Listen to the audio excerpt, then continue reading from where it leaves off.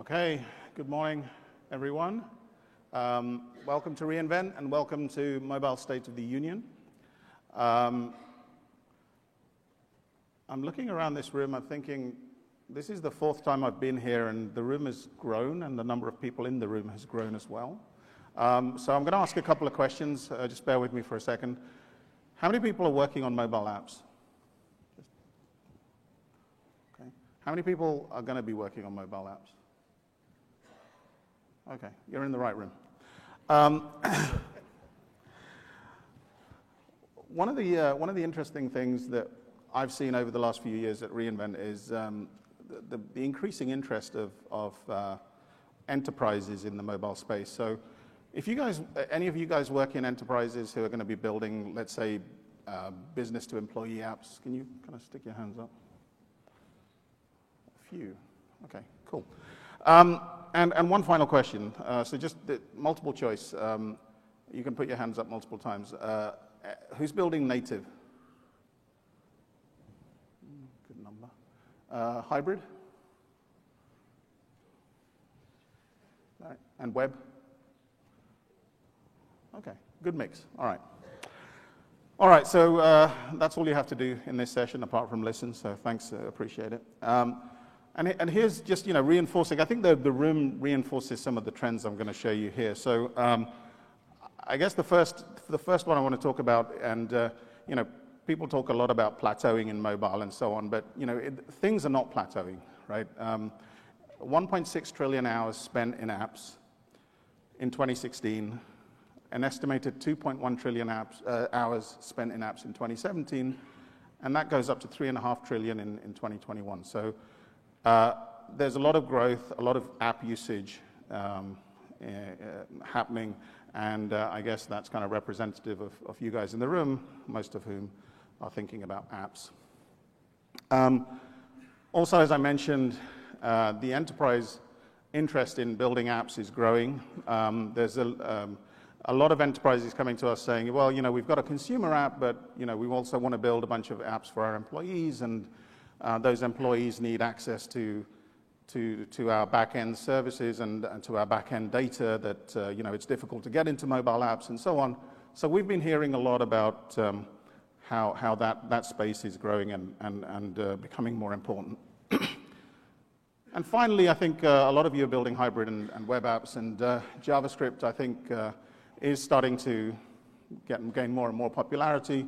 66.7% on a recent Stack Overflow survey said that they were using JavaScript, and it was the most popular language being used by professional developers in that survey. So some interesting trends, and we've been following these trends for a couple of years, and what you'll see in this session is a little bit addressing some of those areas. So our goal with the mobile services that we build is to enable you, the developers, to build high-quality apps which are cloud-enabled. We've been working on making that process easier because one of the things we also heard is front-end developers, JavaScript developers, don't necessarily want to learn how to do distributed systems. And a lot of apps these days need to be cloud-enabled. For example, the employee apps that I talked about, but also consumer apps, they have to have access to back-end data, and they need to leverage distributed systems.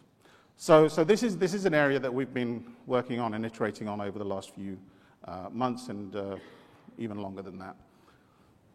So one of the big changes we did this year was we simplified the process for building a mobile app. As you can see, we've been supporting Swift and Android for a while now. We have a service called Mobile Hub that enables you to set up your cloud services, and the native SDKs we provide enable you to integrate your native apps into the cloud. And all of this is relatively straightforward and simple to use, and you can pretty much get most apps working in a few clicks and a few lines of code. We've added a number of features to this. CocoaPods integration, for example, we've added recently. We've also added a number of improvements. For example, we have a pre-built Auth UI that allows you to add a fully working auth capability into your app with just 3 lines of code. And we've added a capability where all of the config for backend services goes into a single JSON file that you can import into your app, and the SDK will pick it up so that you don't have various references to AWS services all over your code. So we've kind of tried to make everything nice and clean and help you guys build better apps. And now, just last week, I don't know if you guys have been following, but last week we announced support for web and React Native. We've done a couple of things. First, we've added full support for web and React Native into Mobile Hub, so you can go straight to the console and you can build for any of these 4 platforms now with a single backend. Second thing we did is we added a new CLI. Web developers, as some of you are, like to use a CLI, so we've added one. And we have made available a new library called AWS Amplify. Anyone heard of that library? A few of you? Okay, you guys should check it out. I'll talk a little bit more about that as well. So I'm just going to quickly walk through how you'd go about building a web app using these new tools. So the first step in this is you can use the CLI, and however you build your web app, whether you use Create React App or any other way of setting your app up, you can initialize it for AWS Mobile using the init command. And for example, if you want to add user sign-in, you can configure user sign-in with that AWS Mobile user sign-in command. So it's like with 2 commands, you've got user sign-in set up in the cloud. As you can see on the right-hand side, we have a number of other things you can do with the CLI. So analytics, database, which is DynamoDB, files, which is Amazon S3, and the Cloud API, which is API Gateway and Lambda. All of those things can be done in the same way that you can see there with the user sign-in. Finally, for web development, we also offer a deployment option, which is via S3 and CloudFront. So you can deploy your app once you're done building it. So that's the CLI. It's, again, simplicity is there, but also the power is there. So there are a number of additional options and things you can use if you want to go into sort of more intricate setup details on any of those services. The next part is the library, which is the code that we've provided for you guys to integrate that into your app. So after you've set up the cloud services with the CLI, we've provided a JavaScript library. We've built it. We've provided it using declarative interfaces so that it's really very simple to use. I'll show you that in a couple of minutes. We've provided the same categories as the CLI, so you can see there you've got support for auth, analytics, storage, database, and cloud APIs, and other helper functions and things such as internationalization is included there as well.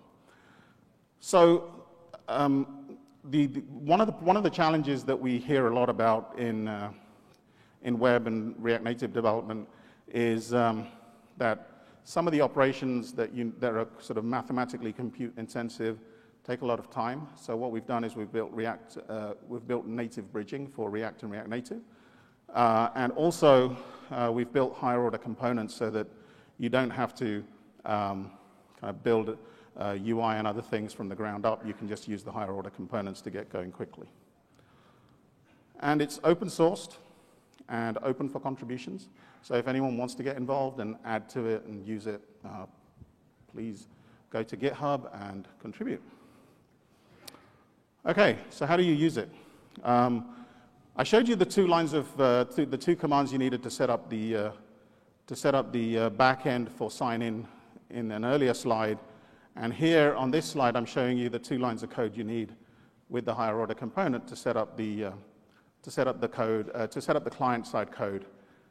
And if you want to add a 3rd line of code, you can even make it work in French. So there's the internationalization on line 7 there. You can see that. So that's basically all you have to do. At this point, you've got auth working fully end-to-end. And hopefully that's pretty straightforward for everyone. Okay, so once you've got that, the next step is testing and deploying. So here's the CLI command to publish your app into S3 and CloudFront.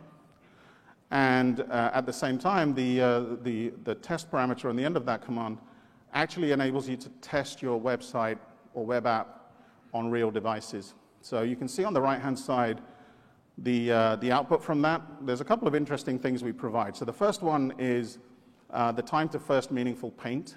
And for web apps, this is important. Your app is loading over CloudFront and S3, and you want to see how long it's taking on different devices. And you can see that we've provided 5 devices there. You can see the different times for the app to load on the different devices. And this is helpful if you're trying to optimize for a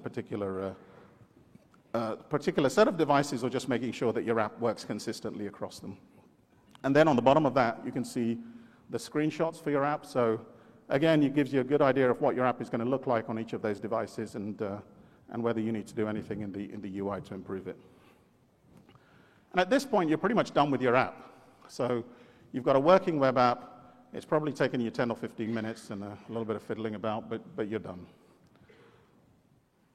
So once you've done that, you can then go back to the console. Again, the Mobile Hub console now provides you with support for all the different platforms. So let's say you've built the web client and you want to build an Android or iOS client. You can go in and add that and use the same backend. So you then have a web and an Android and an iOS client all using the same backend. And this helps you connect all of that together.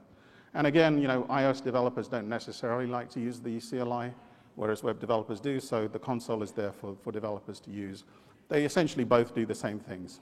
And in addition to supporting multiple platforms, you can also configure some of the more advanced features that are not available in the CLI yet. Things like, for example, if you want to use Amazon Lex, you can do that straight from the console as well. Okay, so we've kind of done a very quick run through of how you build an app today and the support that we have for JavaScript. But still, developers are telling us that there are issues, that there are things that they want to hear, they want to see us solve that we haven't solved yet. And one of the biggest areas for that is data. And I think if you were keen-eyed, you saw earlier on that DynamoDB was the database that we support in order for your app to kind of store and retrieve data. And whilst DynamoDB is powerful and scalable and can grow with your app, and you can build very powerful apps with it, there are a number of things that developers have to do for the mobile use cases and some of the other mobile web use cases, which are still difficult to do and require a lot of time. So I'm just going to kind of go over those things with this one. We do have hard problems that we are not necessarily making, or rather not necessarily solving in an effective way. So the first one is when you look at the data requirements for modern apps, when you have things like, for example, an app that needs to run on a watch, and it needs to run on a mobile device, and it probably also needs to run on a website. The data requirements and the UI for each of those is different. And when that data is required to be shared across multiple users, that becomes an even harder problem to solve with things like conflict resolution and syncing and so on. Also, users want instant access to their data. They want to be able to continue using their apps when the device is offline or has low connectivity. And at the same time, they want to maintain all the scalability that DynamoDB offers without having to necessarily learn all the distributed system concept. So this is the problem that we've been working on for the last few months. And you guys get to hear it here first. We're announcing a new service, AWS AppSync. So AWS AppSync is a fully managed service for application data. We are using GraphQL in order to store and retrieve data and to handle subscriptions. It has real-time capabilities and an offline programming model. And we're going to spend the majority of the rest of the session kind of diving a little bit deeper into that. So I'm just going to lay out some of the main features of AppSync, and then we're going to kind of talk through how that works. So first of all, a real-time support is important to a lot of developers. We're using GraphQL subscriptions, which are relatively simple statements in your code that enable you to tell the service what data should be updated in real time. So what do you want to subscribe to, and what do you want to see on the different devices that your users are using? The second one is, it's an offline programming model, which means that you can use your app offline. You can also add and update data offline. And then it handles all the syncing and the conflict resolution for you when the device comes back online again. The third benefit of this is the front-end developer will specify how the data is going to be structured and when it is returned from the server using GraphQL.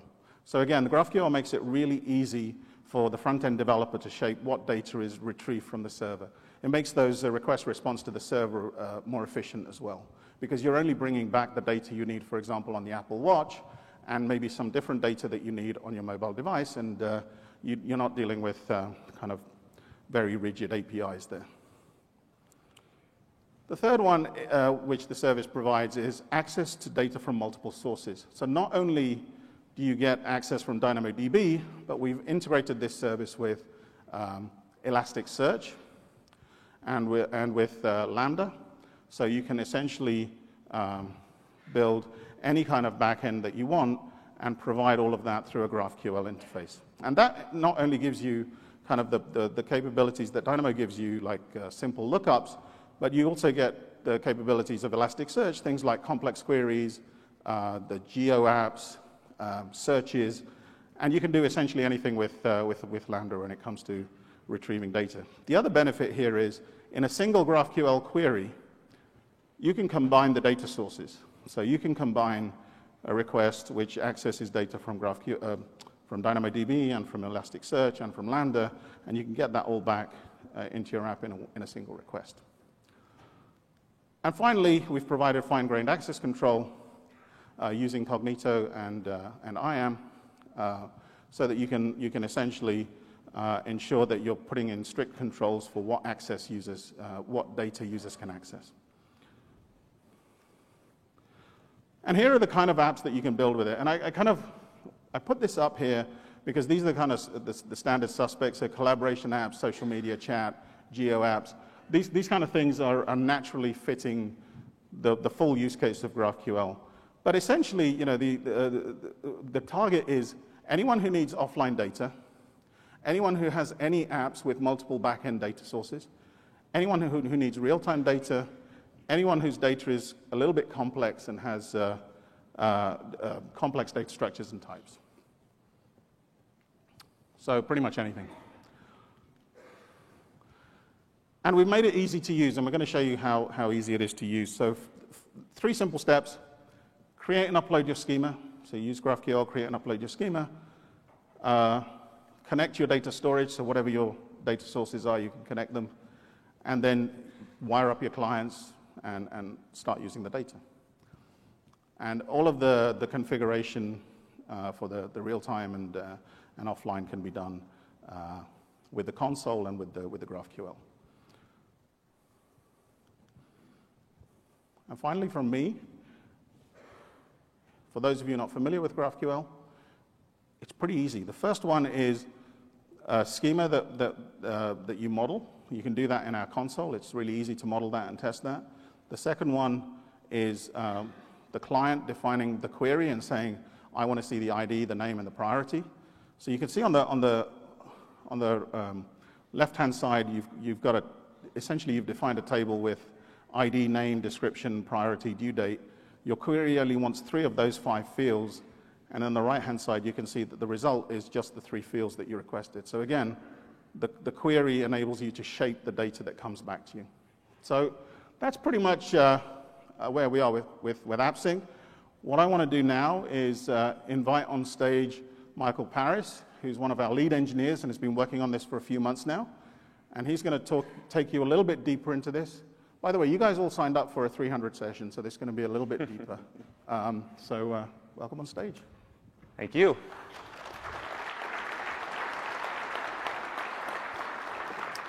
How's everyone doing today? Good.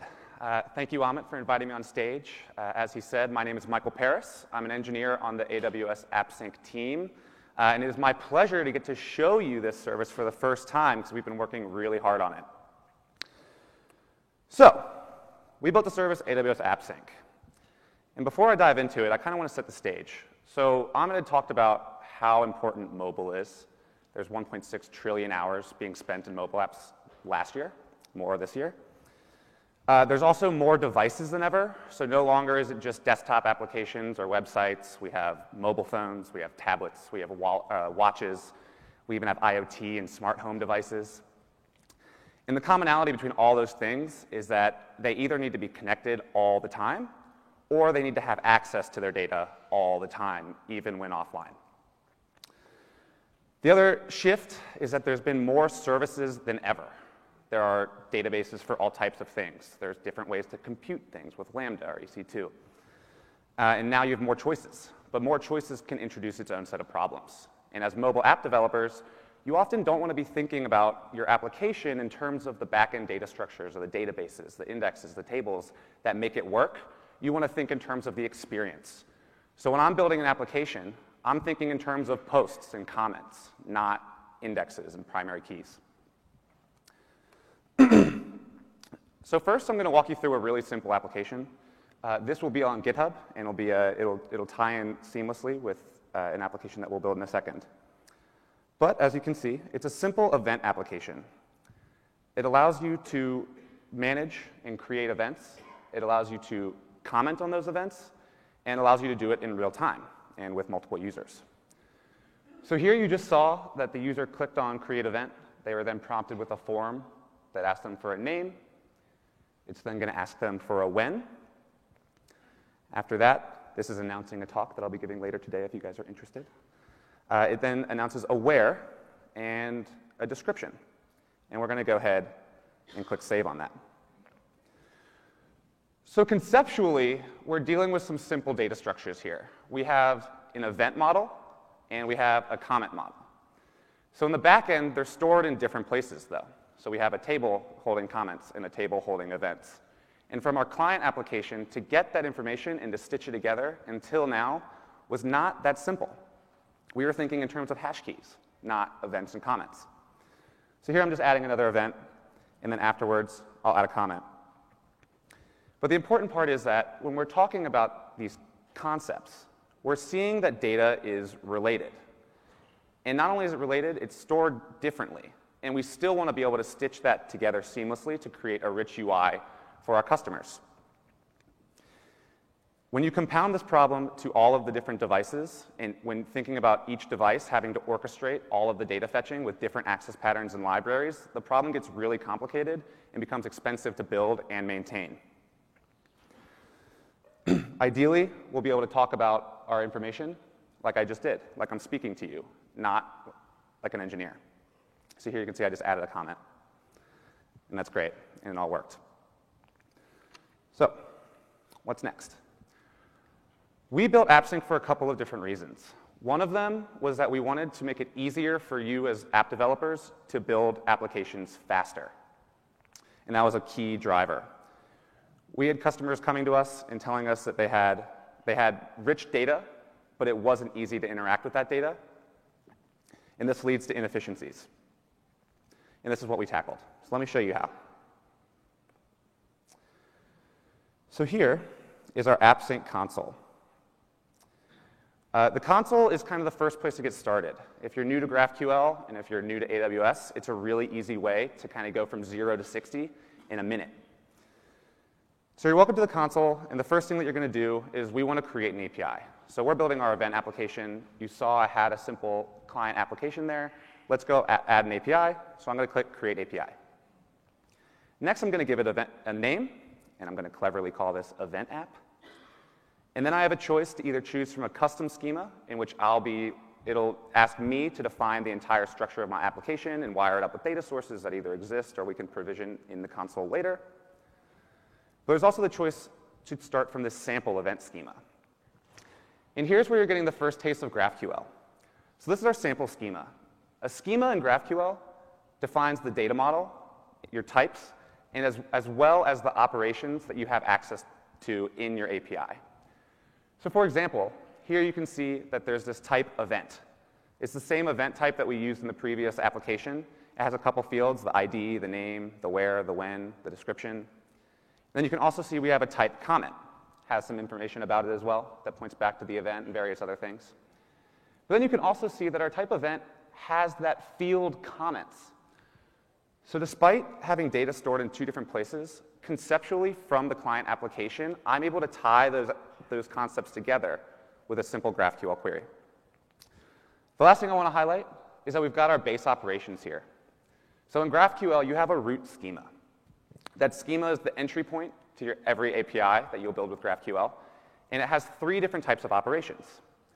The first is query, the second is mutation, and the third is subscription. You can probably guess what they do, but query reads data, mutation changes it, and subscription allows you to subscribe to data in real time and will push that data to you over the wire. Here in our sample, we have a couple simple queries. We have get event by a single ID. We have list events. Those map to different DynamoDB calls. We have a type mutation that allows us to create an event, delete an event, and comment on events. And then we also had that type subscription that allowed you to subscribe to new comments being made on an individual event in real time. And that's powered through us. So here you saw I just click create. When I click create with the sample, AppSync goes and does some things for you. It, behind the scenes, is provisioning DynamoDB tables.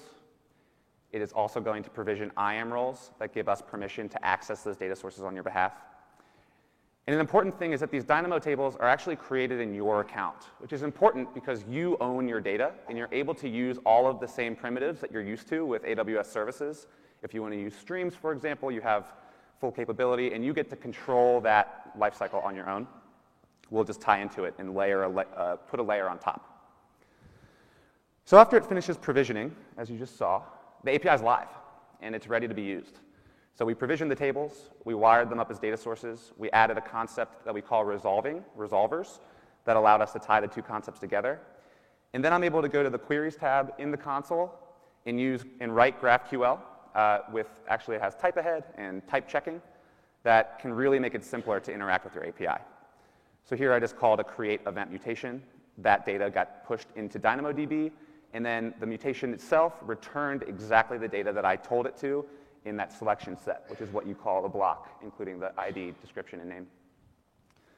I then went ahead and I called a get event query, and if you were watching closely, you saw as I type into this block on the left, it actually gives me type ahead and smart suggestions, and that comes because your schema is actually type checked, which gives a lot of value down the line. Not only is the schema is type checked, which gives you kind of compile time or build time checking that your network calls are going to work the way that you expect, but it also allows us to build really awesome developer tools so that you can get rich IDE integrations as well as applications like this that give you kind of a one-stop shop for GraphQL querying. And that's great. So now our application's set up, well, our API is set up. So what's next? What we're going to do now is we're going to integrate it with our application. And one of the nice parts about GraphQL is that it serves as a common interface between your API and any number of client applications that you might have in the wild. That means that you can literally copy and paste blocks of text from this editor on the left into 5 different applications of different platforms. Maybe you have an Android app, an iOS app, a React Native app, a watch. And it will work with the exact same access pattern every single time, which reduces context switching and makes it really easy to reason about your code across different platforms. So now we can kind of see that in action. In this example, we've built a React app, but I want to emphasize that this works for virtually any platform. I've seen people build IoT applications, mobile phone apps, all kinds of things. So here, what the first thing you're going to do is you're going to go back to your API homepage. You're going to scroll down, and you're going to click Download. That's going to download your configuration file. You're then going to go to your text editor of choice and drag that file in, just into your source. This application will be on GitHub later, and you can find it. And then we're going to import that configuration file. The configuration file contains a couple things. It contains your GraphQL URL, of which there is only one, which is actually a really nice thing. You don't have to worry about too many different URLs changing all the time. It will identify an authorization mode. The default one is API key, just so you can get started quickly without having to go and set up things like Cognito or AWS IAM. And then you're going to just import it, and it will tie in. We've built a client library, the AWS AppSync client, on top of an open source GraphQL library called Apollo Client. And the tools that we built on top of Apollo Client are what build in offline support as well as subscription support out of the box over MQTT. So I had already done an npm install on that package, but then you just saw me do an npm start. And what you're seeing is the exact same object that I just created in the console with that single mutation. You can see that it has the same information. It's being displayed in our app. And now I'm just going to go ahead, and in the same way that I did in the previous slide, I'm going to go and add a comment reminding myself not to be late. Here we go. We'll click Add Comment. And now to prove it to you that I'm not making this up, I'm going to jump back to the console real quick and show you the other really nice part of what GraphQL does, which is it allows you to aggregate data. It allows you to pull data from multiple data sources from a mobile app or anywhere without having to worry about where that data lives. It might be coming from Dynamo. It might be coming from Elasticsearch. You might have a Lambda calling out to a third-party service that we know nothing about. It really doesn't matter. It's up to you. You control the structure. In here, you can see that with that same get event query that before returned no comments, you can now see that I have a comment in there that I just added from the application. That's great. OK. And now before I leave this page, I don't want to get too much into the code, but I do want to show one important concept. And this is that GraphQL is a perfect match for applications that use a component model. There's a concept called co-location that basically says, I have a component. This component knows its data requirements. Maybe it's a title. It's a header that just needs a title but doesn't need the rest of the information. Then what GraphQL allows me to do is take that component's data requirements and basically alongside of it supply a single query that matches those data requirements. So I can build components without worrying about data fetching logic. I can just build my component saying this is what the component needs. And then I use a higher order component to compose a GraphQL query on top of that component. And then at runtime, the system makes sure that all of the data is available at runtime. So with under 200 lines of code, that's an arbitrary number, you can have offline support, real-time support, optimistic caching, and optimistic responses, and all of these great things, and complete control over your data model. And it's really quick. So to move on, just want to recap what just happened. So we deployed 2 Amazon Dynamo DB tables to hold event and comment records. We created 2 AWS IAM service roles, giving AWS AppSync access to that information securely. We deployed a scalable GraphQL API that comes complete with subscription support that also is handled for you out of the box. We ran some queries that interacted with data from multiple Amazon Dynamo DB tables, but we never even looked at Dynamo. And we integrated AWS AppSync with our front-end application and enabled offline and real-time support in a matter of minutes. And that's great. It was really easy to get started. But I said we had a couple incentives for building AppSync. The first was quickness and ease of use. And the second is to provide a platform that scales with the biggest of apps. And that's what I'm going to talk about real quick right now. So this is another example of an application that we built on top of AppSync. Imagine that you own a brick-and-mortar retail store or series of stores, and you want to be aware of all purchases happening in a geographic location at any given time. And not only do you want it to be real-time right now, you want to be able to slice and dice that information so that you can look at different areas, different geographic locations, as well as different time zones or time frames. So what's happening here is we have an application. We've deployed an AWS AppSync API. that fronts both DynamoDB and Elasticsearch, and it also calls out to an AWS Lambda function that will tell us, it calls out to a third party and tells us if a payment was processed successfully or not. And what you're seeing is this entire page on both sides is satisfied with one query that's hitting all three of those data sources. As you move the red pin in the middle, it'll issue a new query, which will hit Elasticsearch again and get new geographic coordinates for the new locations in that graph. And you can also change and slice the dice with the text inputs at the top and change the radius. You can change the time span that you're looking at. Right now, I'm looking in the past 24 hours, so you can see that there's a fair amount of points. But then if I go on, I can go and change the radius, or I can go on the right and just change what I'm looking at. So let's go change it to minutes. That's the last 24 minutes. Let's change it to the last 5 minutes, and you can see that our data set chisels down dramatically. So there's your analytical purpose. You can use Elasticsearch. You have the full power of Elasticsearch at your fingertips. And from the client standpoint, I'm just talking GraphQL. I don't even know that it's Elasticsearch. And then you can see on the right, as I click around, I'm simulating a purchase event. You can imagine that as I click, it's saying, hey, I'm firing a mutation through GraphQL, the same API, saying a purchase occurred at this location. And then it pops up in real time on the left pane. So you can see that it's streaming in real time over MQTT. And that's really great. So this all took only a fraction of the time that it would have in order to stand up my own web servers and PubSub engine, WebSockets, and all the rest. And we're really excited about the future and seeing what people do with it. So just a quick cover. This is kind of what we did. So we had browser and a mobile device. There's a React Native app that goes alongside with this app. They're talking GraphQL to AWS AppSync. AppSync understands how to convert between GraphQL and DynamoDB. It also knows how to convert between GraphQL and Elasticsearch. Because we owned the data that AppSync set up for us when we first provisioned the application, I was able to add a DynamoDB stream that every time data modification requests happened on my Dynamo table, they streamed in real time to Elasticsearch and were indexed.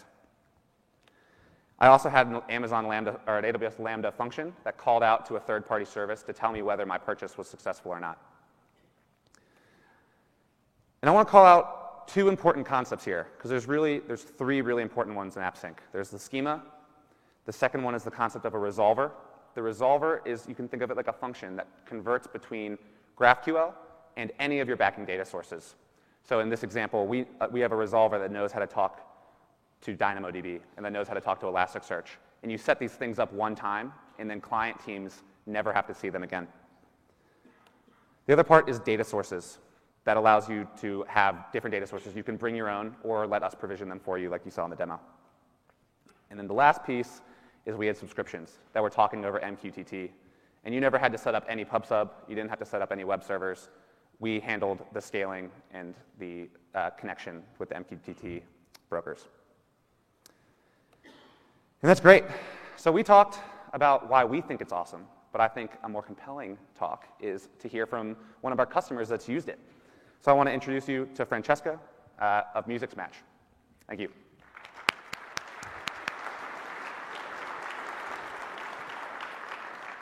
Thank you, Michael, and thanks Amazon for letting us test this new exciting service before everyone else in this room. So, but let me first start spending a few words about my company. I am one of the co-founders of Musicsmatch. We founded the company in 2010, and our headquarters is in Italy, Bologna. And our goal was to create a new way for enjoying music thanks to song lyrics. And for this purpose, we created the first lyrics API that third-party music service can use for integrating lyrics in their own product offering. And some mobile players app for Android and iOS, and the desktop app that works on Windows, Mac, and Linux. Of course, our biggest asset is our lyrics. And we are proud saying that we host the world's largest lyrics database, both for international and local music. But as important as the lyrics are also our users.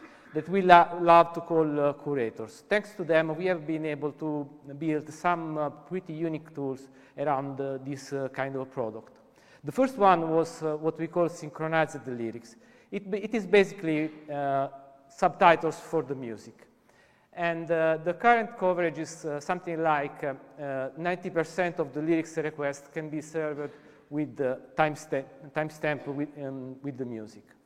The second product we released just 1 year ago were community provided translation. We let our users translate the music, the lyrics in their own language. And it has been such a big success that we have, for the most popular song, translations available in more than 60 different languages.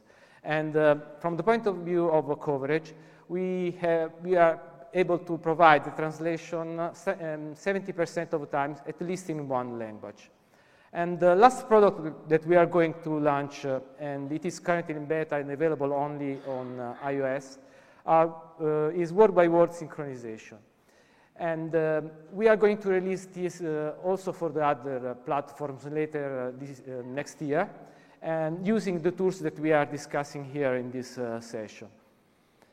But of course, we are not only a music player. We also have a component in our mobile app, in our desktop app, that is able to detect the music that you are playing with your favorite music player and display the lyrics on top of that with the user interface that we call the floating lyrics.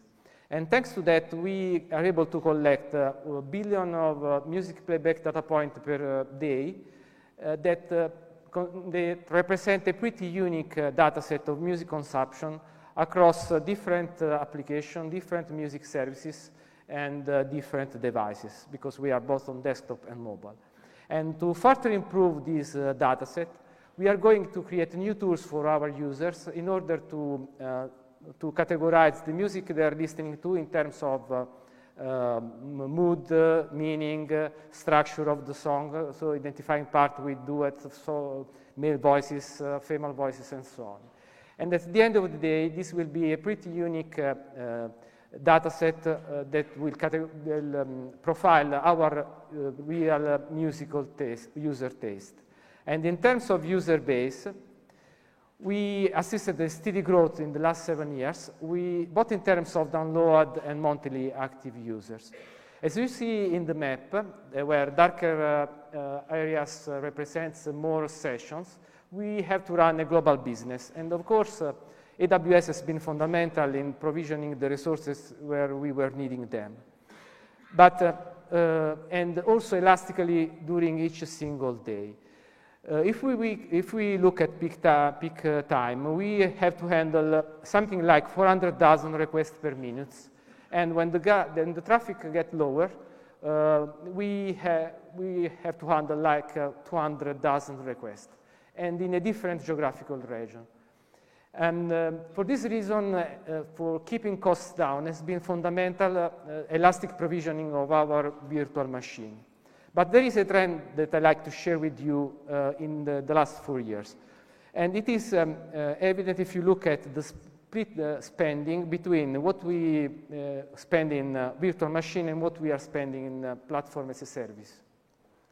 If you look at that, when we started the company, we basically thought that it was a good idea to deploy as many things in virtual machine as we can, because staying close to the bare metal was a way for us to we thought to keeping costs low. But at the end of the day, even with the 30 million users, we are not able to optimize everything. And so we discovered that even if our business was increasing 10% in these 4 years, and we were sustaining some costs for migration, at the end of the day, we were spending, the total spending was going lower and lower during this year. And so the lesson we learned was not being scaring with the engineering, especially if there are new tools and technology that can you help in that. And so we started in these days to look for new mobile development tools and new mobile cloud managed services that can help us to build, simplify our mobile development on one end, and also reduce the time to market and the cost.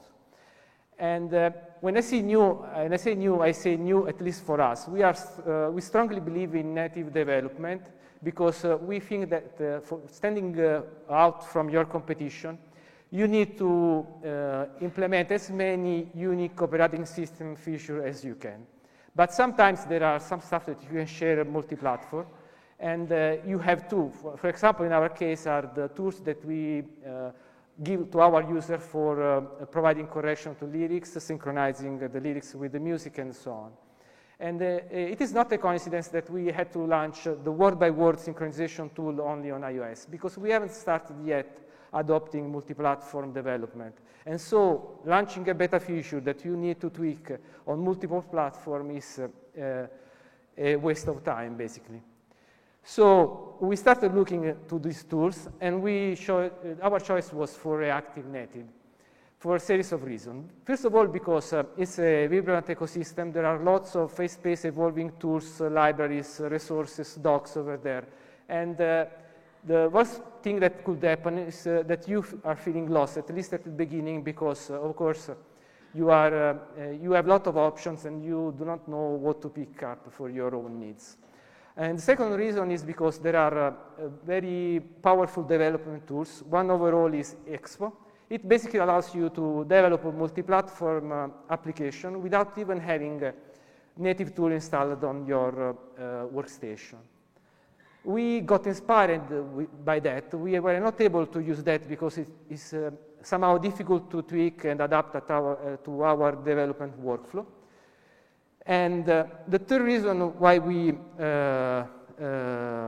were using this Reactive Native is because we would like to leverage our web development skill. We already have our desktop app built with Electron and React, and also our website is built using React.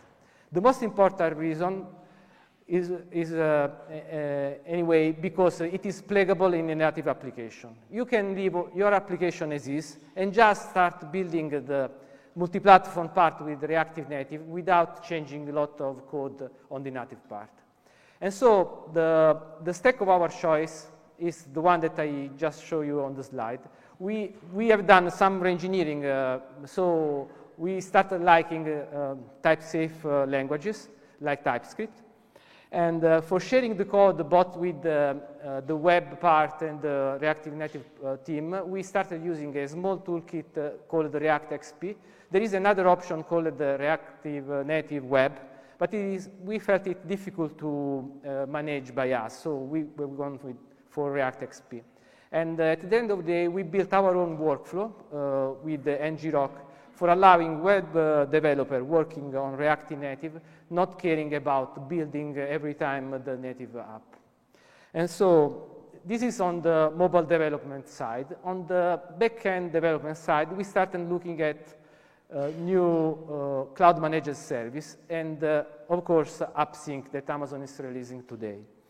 And the idea is to using it for creating what we call a multi-device experience. Most of our users are already doing that. They start and they discover our app on their mobile phone.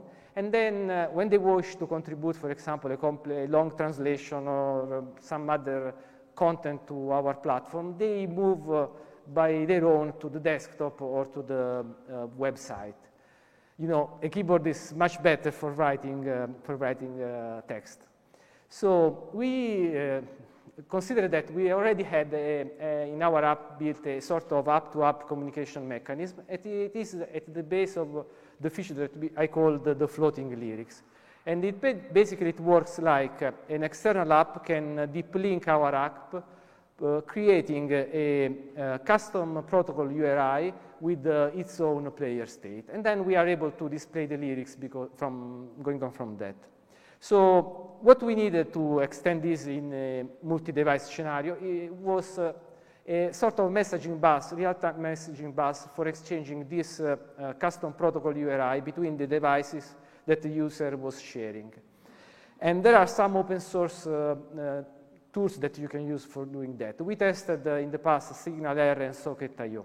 But at the end of the day, dealing with mobile connection reliability and state synchronization is really hard to do. if you have to support different platforms, different languages, and so on. So at the end of the day, we decided to test AppSync on this scenario. So the demo, the prototype that we built starts with the consideration that our users discover our apps on the mobile app stores. And I said to you that we would like to integrate with the operating system as much as we can. We don't want to abandon this stuff. So the first thing was leveraging a Windows operating system special feature called Project Drone that basically lets you install your application on a Windows device from an Android device, just logging in with your Microsoft account. After that, we started using AppSync for saving the mobile player state in the cloud and leveraged its subscription mechanism for making this state flow till the desktop. Of course, this is just a prototype. In a real-world scenario, we would like to implement also some kind of bidirectional player control.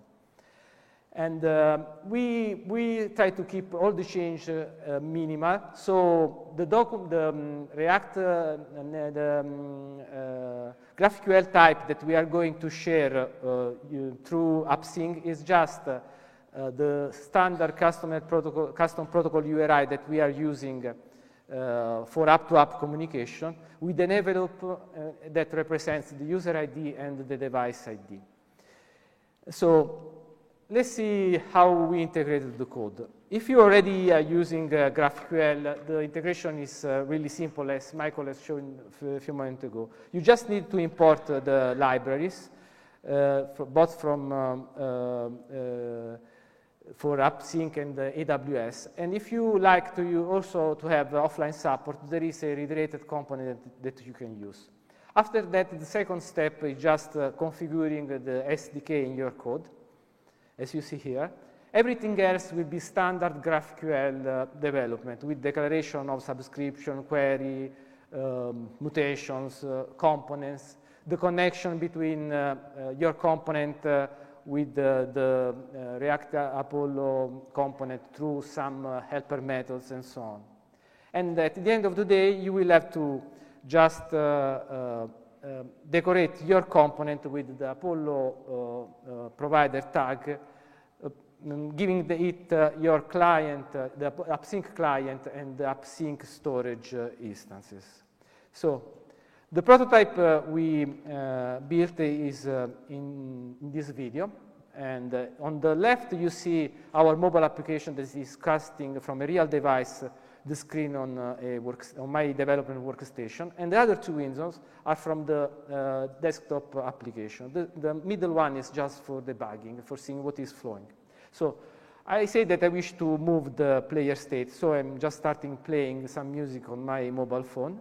And you see in the sidebar the option I told you. So an option for installing through a native SDK the app on Windows, and the option for sending the state to the desktop app.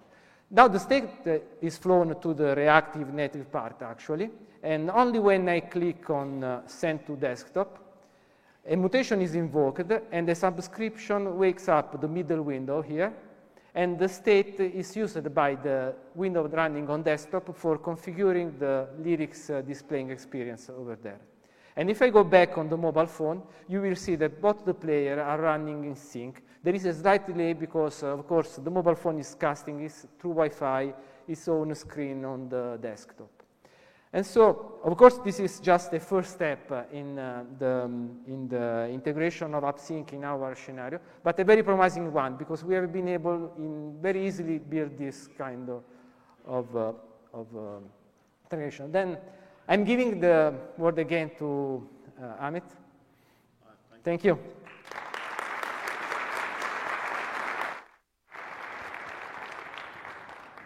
Thank you, Francesco. It's great to see what you've been able to do in such a short time using our beta release and hacking through that with us. So appreciate your work in that, helping us make the product better. Just to wrap up for this session, couple of things. First of all, AppSync will be available later today as a preview. I strongly urge everyone who's interested in this to go and look on Amazon, aws.amazon.com/appsync. Also check out the other things I talked about. So the AWS Amplify library is available on GitHub. You can see the link there. And the Mobile Hub and CLI improvements and JavaScript support that we're providing there, you can check out at the mobile site. So please go and take a look. We are available for some questions outside those doors if anyone wants to talk to us. And one other thing, for those of you who want to dive in and do a little bit of kind of detailed look at any of the things we've talked about here, there are 3 other sessions later today, much more during the week, but 3 of them later today where you can really go into the details. First one about hybrid and web apps, the second one, the last 2 around AppSync and what you can do with it. So encourage all of you to take a look. Thanks again for attending, and enjoy the rest of reInvent. Thanks.